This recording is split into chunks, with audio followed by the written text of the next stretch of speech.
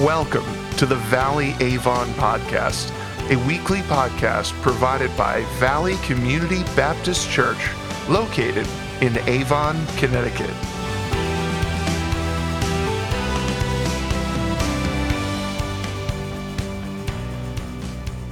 Let's pray together.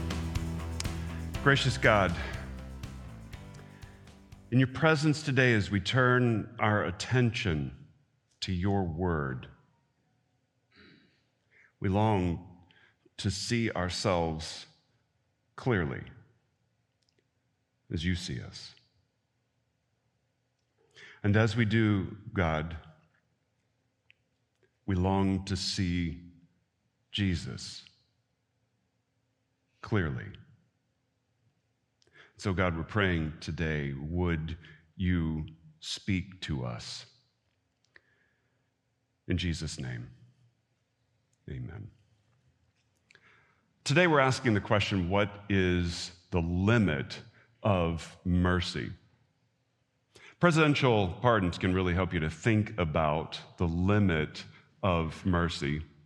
Vice President Andrew Johnson became president of the United States when President Lincoln was assassinated. And when Johnson became president of the United States, well, this is Andrew Johnson. That's still Andrew Johnson. I guess you don't get to see Andrew Johnson today. No great loss, because he pushed the limits of mercy. Andrew Johnson wanted so badly to reintegrate the states from the Civil War that he proposed pardoning en masse every Confederate foot soldier. Now, he did demand that wealthy and influential Southerners would do something more, and he made them apply in person for a presidential pardon. But then he granted presidential pardons over 13,000 times individually to wealthy, influential Southerners who had seceded from the Union. The United States Congress was concerned about this. They thought it didn't express the seriousness of the Civil War or the gravity of the crimes that had been committed against this country.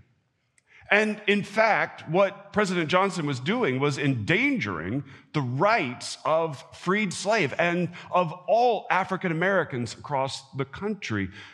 And so Congress acted.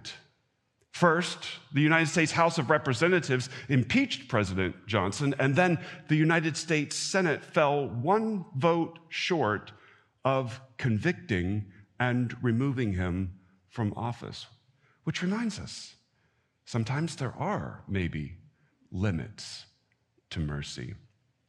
The prophet Micah in the Old Testament causes us to think about and ask about the limits of mercy. Micah was born in the town of Moresheth, which was 25 miles to the south and west of Jerusalem. Micah lived in Judah during the reign of three of Judah's kings. From roughly 750, he was active till sometime around 686 BC. And in Micah's work, he proclaimed prophecies against the northern kingdom of Israel with its capital in Samaria and the southern kingdom, mostly of Judah, with its capital in Jerusalem.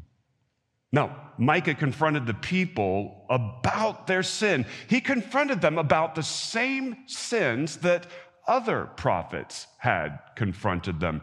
Micah railed against the idolatry and the godlessness of the people of God. But even more importantly, he was very direct in his words about the results of that idolatry and of that godlessness. He confronted the southern kingdom of Judah in particular for the way that powerful people were persecuting the poor. You see, deceit and injustice were rampant. And so Micah said, judgment is coming from God. You see, he could see judgment coming from the Assyrian Empire. Don't know how much you know your biblical history, but during the reign of the kings leading up to 750, the Assyrian Empire, which is the large behemoth in the Middle East at that time, had been greatly weakened. And so the kingdoms of Israel and Judah had flourished. They had grown. They had thrived. But now Assyria was back. Assyria was gobbling up territory throughout the area, and Micah could see that judgment would come from Assyria and later from beyond. And so, what can we learn from the prophet Micah today about the limits of mercy? Because you see, the prophet Micah, like all the minor prophets, confronts sin. And he tells us that it's evil and it is destructive. Micah also confronts us with a message of judgment, and he says sin has consequences. And already that begins to raise the question, what is the limit of mercy? If sin has consequence, does mercy have limits? But at the same time, the prophet Micah speaks about restoration. You see, there is a note of hope that comes in the book of Micah, a hope that grows throughout the pages of the minor prophets. And the hope that is growing also causes us to ask, what are the outer limits of God's grace? Because his mercy always exceeds our expectations. This is an important question for us to ask about ourselves because we, like the people of Israel in the ancient world, we sin. And because we sin, we too face judgment. And so we want to know, what are the limits of mercy? Because as sinners ourselves, we need mercy. So what does Micah say about mercy? Well, the question is not just what is the limit of mercy, but what is the limit of God's mercy? And this is the question that we find the prophet Micah addressing in Micah chapter 6, verses 1 through 5, where the Lord God calls his people, Israel and Judah, the people of Israel, into a courtroom scene. Micah chapter 6, verses 1 through 5. Hear what the Lord says. Arise, plead your case before the mountains, and let the hills hear your voice. Hear, you mountains, the indictment of the Lord, and you enduring foundations of the earth, for the Lord has an indictment against his people, and he will contend with Israel. O my people, what have I done to you? How have I wearied you? Answer me. For I brought you up from the land of Egypt and redeemed you from the house of slavery. And I sent before you Moses, Aaron, and Miriam. O my people, remember what Balak, king of Moab, devised, and what Balaam, the son of Beor, answered him, and what happened from Shittim to Gilgal, that you may know the righteous acts of the Lord.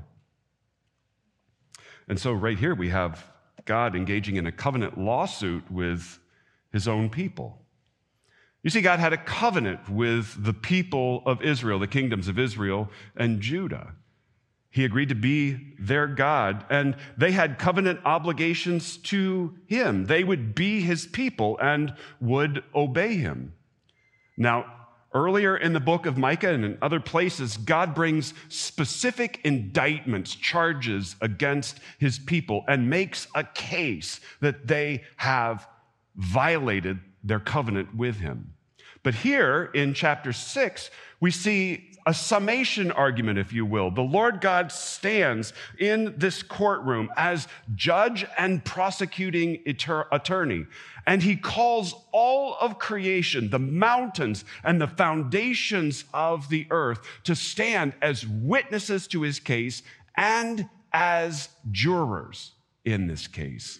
And he asks, who has seen sin like the sin of my people? But God is brokenhearted in this court case. He asks the question, "Oh, my people," verse 3, "what have I done to you?" As you read it, you can sense the brokenhearted nature of God right here. "Oh, my people, how have I violated my covenant obligations to you? What have I done to you?" And he says, "I have kept every covenant obligation I've ever made to you." He says, when you were in slavery in Egypt, I rescued you from slavery. When you were wandering around in the wilderness, I provided you with leaders. When you faced enemies, threats like Balak, king of Moab, I provided deliverance. I brought you to the very edge of the promised land and then brought you into that promised land.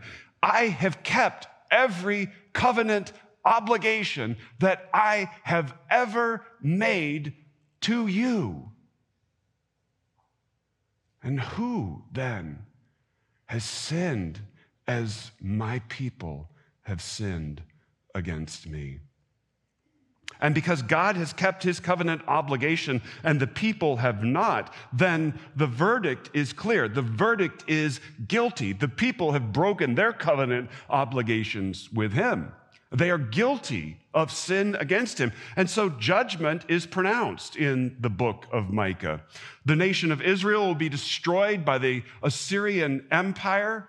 The Assyrians will plague the people of Judah, and ultimately another empire will carry them away into exile because they have violated their covenant with God. And this says something to us that we need to understand today, and that is that sin always has consequences. Micah reminds us that sin always has consequences. You see, we tend to think of sin as something private, something that matters only to us. But what we learn as we read the pages of the Bible is that when sin happens, we damage first and foremost ourselves. We destroy our very souls by our sin. But sin goes on to have additional consequences. When we sin, it damages our relationships with one another. But not only that, even worse, when we sin becomes like a toxic, sticky substance that goes out from us and gets all over everything around us, polluting and damaging the world.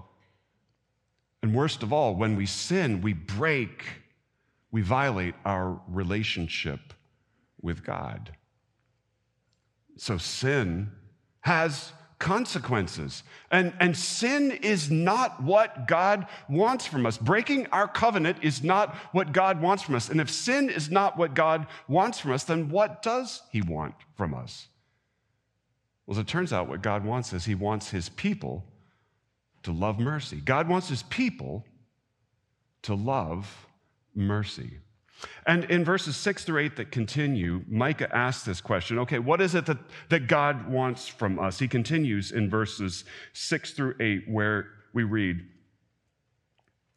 "With what shall I come before the Lord and bow myself before God on high? Shall I come before him with burnt offerings, with calves a year old? Will the Lord be pleased with thousands of rams, with 10,000s of rivers of oil? Shall I give my firstborn for my transgression, the fruit of my body for the sin of my soul? He has told you, O man, what is good. And what does the Lord require of you? But to do justice, and to love kindness, and to walk humbly with your God." And so Micah is asking the question, well, does God then want some type of elaborate display of worship from us? Because you have to understand that while the people of God in Israel and Judah were violating the demands of the covenant, while they were sinning against him, while they were engaging in idolatry and godlessness, at the same time, they were still showing up at the places of worship and worshiping God. And they were doing so because they hoped that by worshiping the Lord, it would somehow cover over the stench of their sin and would lead God to grant them blessings and protection. And so Micah is asking the question on behalf of the people. The people really are the ones asking the question. Okay, so if we have violated God's covenant, then what are we to do? What shall we do? Shall we worship him? Shall we come before him and worship him in the normal kinds of ways as we have always done? Well, the answer to that is clearly no. You're just worshiping God does not cover over the stench of our sin and earn God's mercy and favor. And so they respond then, okay, if that's not going to work, well, what if we dial it up a bit? What if we come before him, not with just one animal, but as a king would, with thousands of animals? Will that gain his favor? Will that cover over the stench of our sin? What if we bring him 10,000 rivers of oil, ridiculous amounts of offering? Will that cover over the stench of our sin and earn his mercy and favor? No. What if we give our firstborn child? We'll sacrifice him on the altar. Is that what God wants from us? Will that earn his favor? Will that cover over the stench of our sin? The answer in each case is no. Obviously, no. When we sin, we can't cover over the stench of our own sin ourselves. We can't earn God's favor by worshiping him, by using holy words, by doing elaborate things to gain his favor and his attention. What does he really want from us instead? Well, he answers that in probably the most famous verse from this book. It's Micah chapter 6, verse 8, where the prophet tells us what God wants from us. The prophet writes, "He has told you, O man, what is good, and what does the Lord require of you? But to do justice, and to love kindness, and to walk humbly with your God." Now, what does he mean when he says do justice, for instance? To do justice means that we love our neighbors and treat them as we ourselves would long to be treated. He says, first, do justice. The third thing he says is to walk humbly with God, which means to walk without pride, without arrogance. But beyond being absent of pride and arrogance, we accept that God is in charge, that he is right. And because God is in charge and because God is right, we do what he tells us to do. We obey him. And that is to walk actually with wisdom before our God. We do justice and we walk wisely with God. This one that he puts in the middle is probably the most important and the toughest to understand. Because it says here that we are to love kindness. Other translations, particularly the older translations, say, and to love mercy. And both kindness and mercy begin to translate the word that appears here in Hebrew. It is the word hesed. Hebrew reads from right to left. This is hesed, hesed. This is an important Hebrew word, so I'd love for you to be able to say it. I'm going to say it, then you say it. I'll say it. It's chesed. You say it. Chesed. Yeah, you see, you got to bear down on that H. Let's do it again. Chesed. Be careful when you do that, okay? Hesed. It is steadfast love and covenant faithfulness. And God loves his people with chesed, with steadfast love and covenant faithfulness, meaning that God has a covenant with his people. He's faithful to it. He is steadfastly loving toward them. So when you have chesed towards someone, you desire to bless them. So God has blessed his people.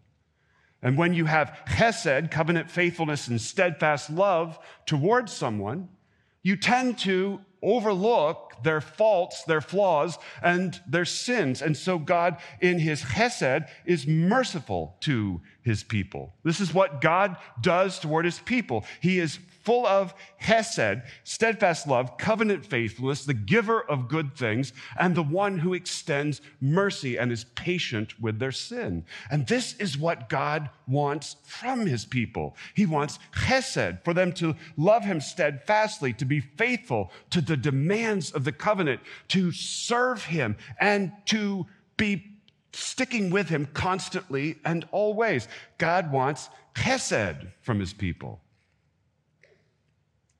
But chesed is exactly what his people denied him.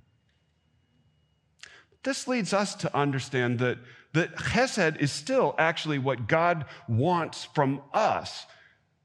And what does it mean then for us to give chesed to God? It means that we have a covenant relationship with God of our own, that we are faithful to that relationship, that we are faithful to him and steadfast in our love for him. We obey him, we serve him, and we stick with him when everything is good and easy and when everything is difficult. God, it seems, wants chesed from us. So it leaves us with a question, and that is, how are we doing at giving chesed to God? Because the truth of the matter is that we are sinful and we violate chesed, steadfast love, covenant faithfulness with God. And so where are you violating God's desire for chesed from you? And what do we do about it? The amazing thing is that we discover that mercy is God's nature. As we come to the end of the prophet Micah, we find him extending a ray of hope.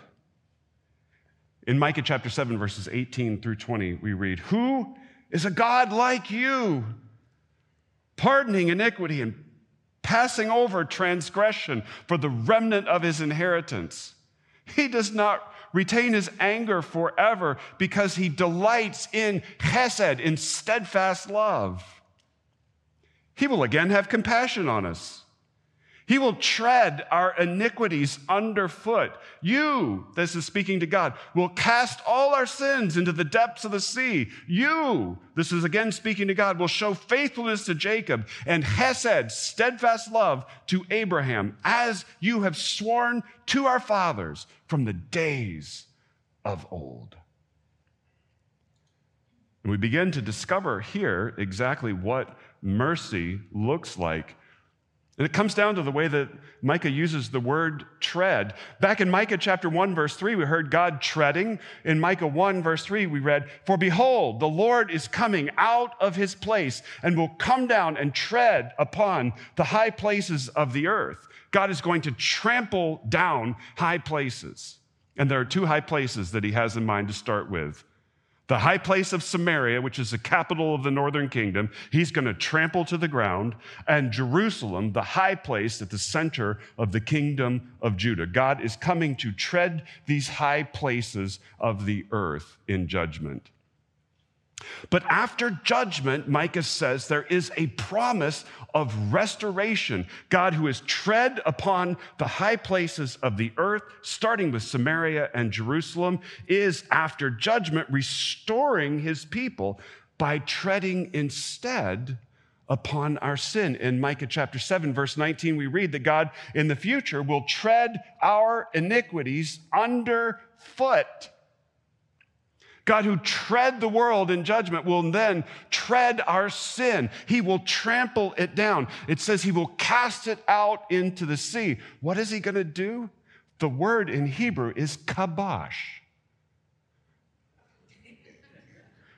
God is going to put the kibosh on our sin. That's a good thing, right? God will kibosh our sin. These minor prophets are beginning to understand that this is the very nature and essence of God. If you turn the pages back just a couple of pages to the prophet Jonah, you'll find that Jonah knew this about God, and it scared him. You see, God called the prophet Jonah to go from Israel to the Assyrian Empire, to its capital, to the center of this evil empire, to Nineveh, and to proclaim judgment to them. Well, Jonah was a bit reluctant. He ran the other way before eventually God ended up with him heading to Nineveh.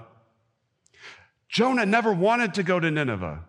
He never wanted to proclaim judgment on Assyria. And so when he got to Nineveh, to the capital of the Assyrian Empire, he preached the world's shortest sermon, turn or burn, baby. He walked out of the city and watched as God would judge Nineveh and the Assyrian Empire. But the Assyrians, the people of Nineveh, repented. And because they repented, God relented. And sitting outside the city gates, Jonah saw, he knew what was happening. They repented. And you're not going to burn them to the ground. The enemy of my people, you have your chance and you could burn them to the ground. But you're not, are you? Jonah chapter 4, verse 2, he cried out, "O Lord, is not this what I said when I was yet in my country? That is why I made haste to flee as far away as I could, for I knew that you are a gracious God and merciful, slow to anger and abounding in chesed and relenting from disaster." I knew you'd do this. I knew you'd do this because that's who you are. And Jonah was right. Mercy, steadfast love, is God's very nature. You see, God was merciful to a pagan land in the book of Jonah. And you turn the page to the book of Micah, God is merciful once again, this time to his people, because that's who he is.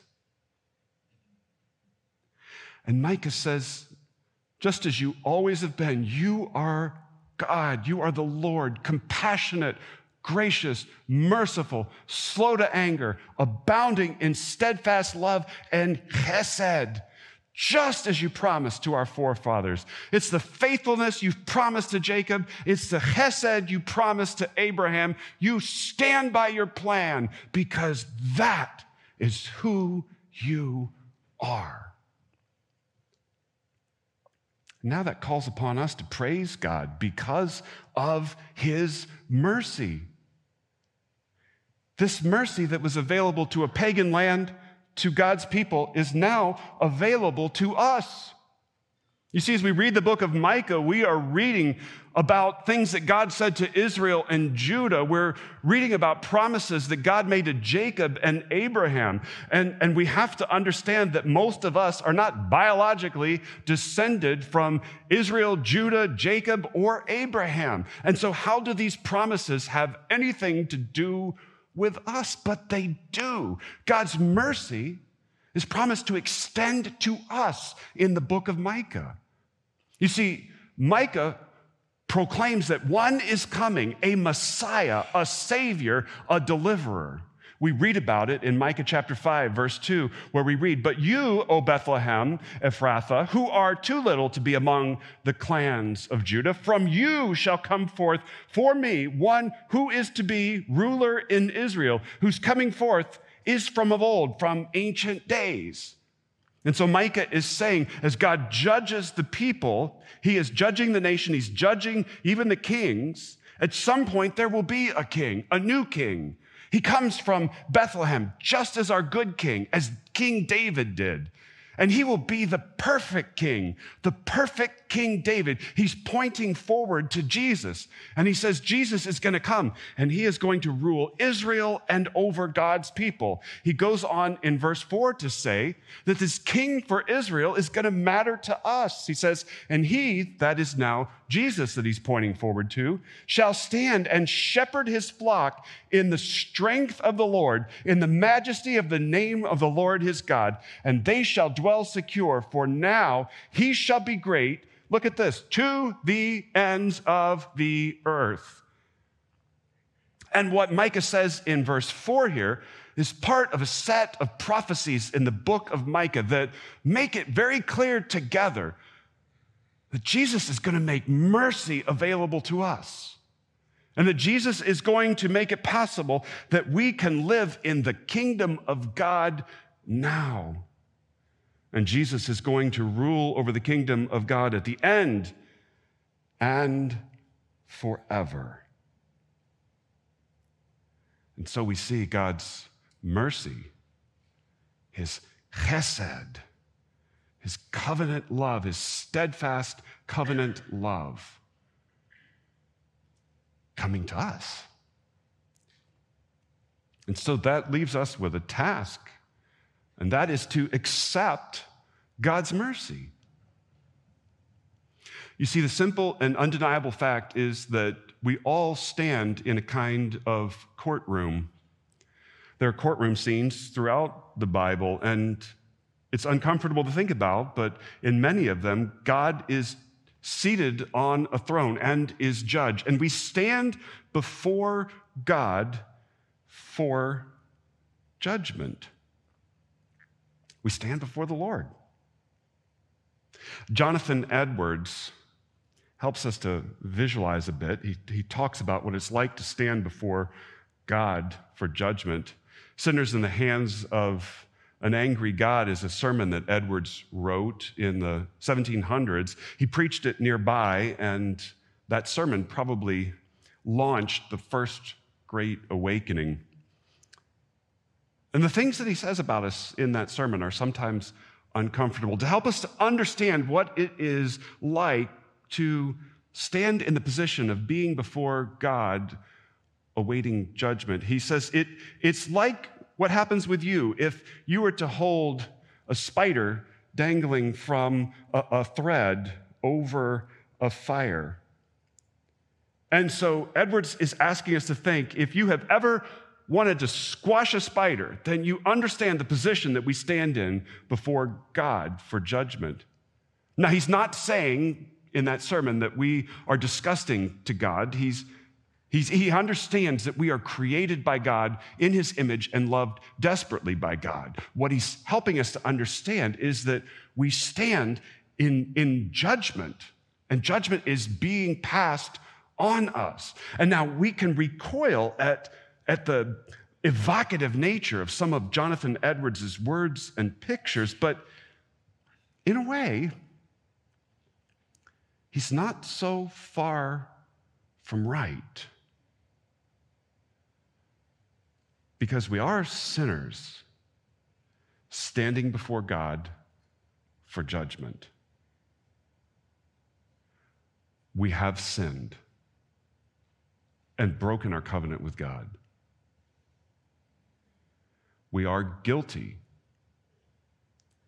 And because we are guilty, there is a clear punishment, which is eternal death. Micah makes that clear. The New Testament makes that clear. And there is nothing that we can do to force God to overturn that verdict or take ourselves out of God's hands for judgment. And the penalty is death eternally. If that is what God wanted for us. But what we discover in the prophet Micah is that God extends mercy to us.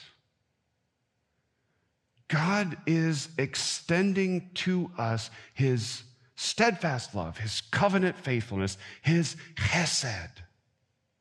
You see, Jesus is the one who makes God's mercy available to us. Jesus is the one who set aside heaven and came to earth, took on human flesh, and became fully God and fully human. Jesus is the one who lived a perfect and sinless life. And when Jesus went to the cross, God the Father took the sin that rightly is on our shoulders, off of our shoulders, and placed that sin onto Jesus. And on Jesus declared that sin guilty and poured out the full weight of divine wrath on that sin on Jesus. And Jesus died to pay the price for that sin. And then he rose from the dead 3 days later, victorious over sin and evil and death. And now we can be forgiven. Now we can have God's mercy. Now God's steadfast love, covenant faithfulness, his chesed, is available to us. So I call on you today, accept God's mercy. At the beginning, I asked the question, is there a limit to mercy? Is there a limit to God's mercy? And in the prophet Micah, we discover that sin has consequences. And that certainly seems to say that if sin has consequences, there are some limits to mercy.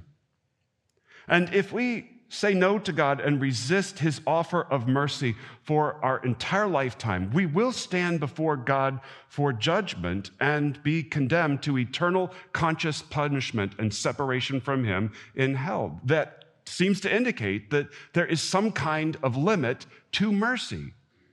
But that's where the limits of mercy end. Because you see, when it comes to forgiving us of our sin, there is no limit to God's mercy. No matter what you have done, God will forgive you. No matter how you've pushed back against God in the past, God will forgive you. No matter how many times you've said no to God, God will forgive you. There is no limit to the sin that God will forgive if you will ask him. Forgiveness is available. Christ's death is sufficient to pay the price for your sin and mine. Mercy is available to us. I implore you, accept God's mercy in Jesus Christ.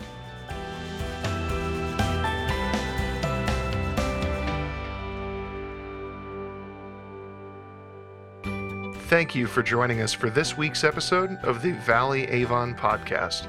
If you would like to hear more, you can subscribe for free on any platform you use.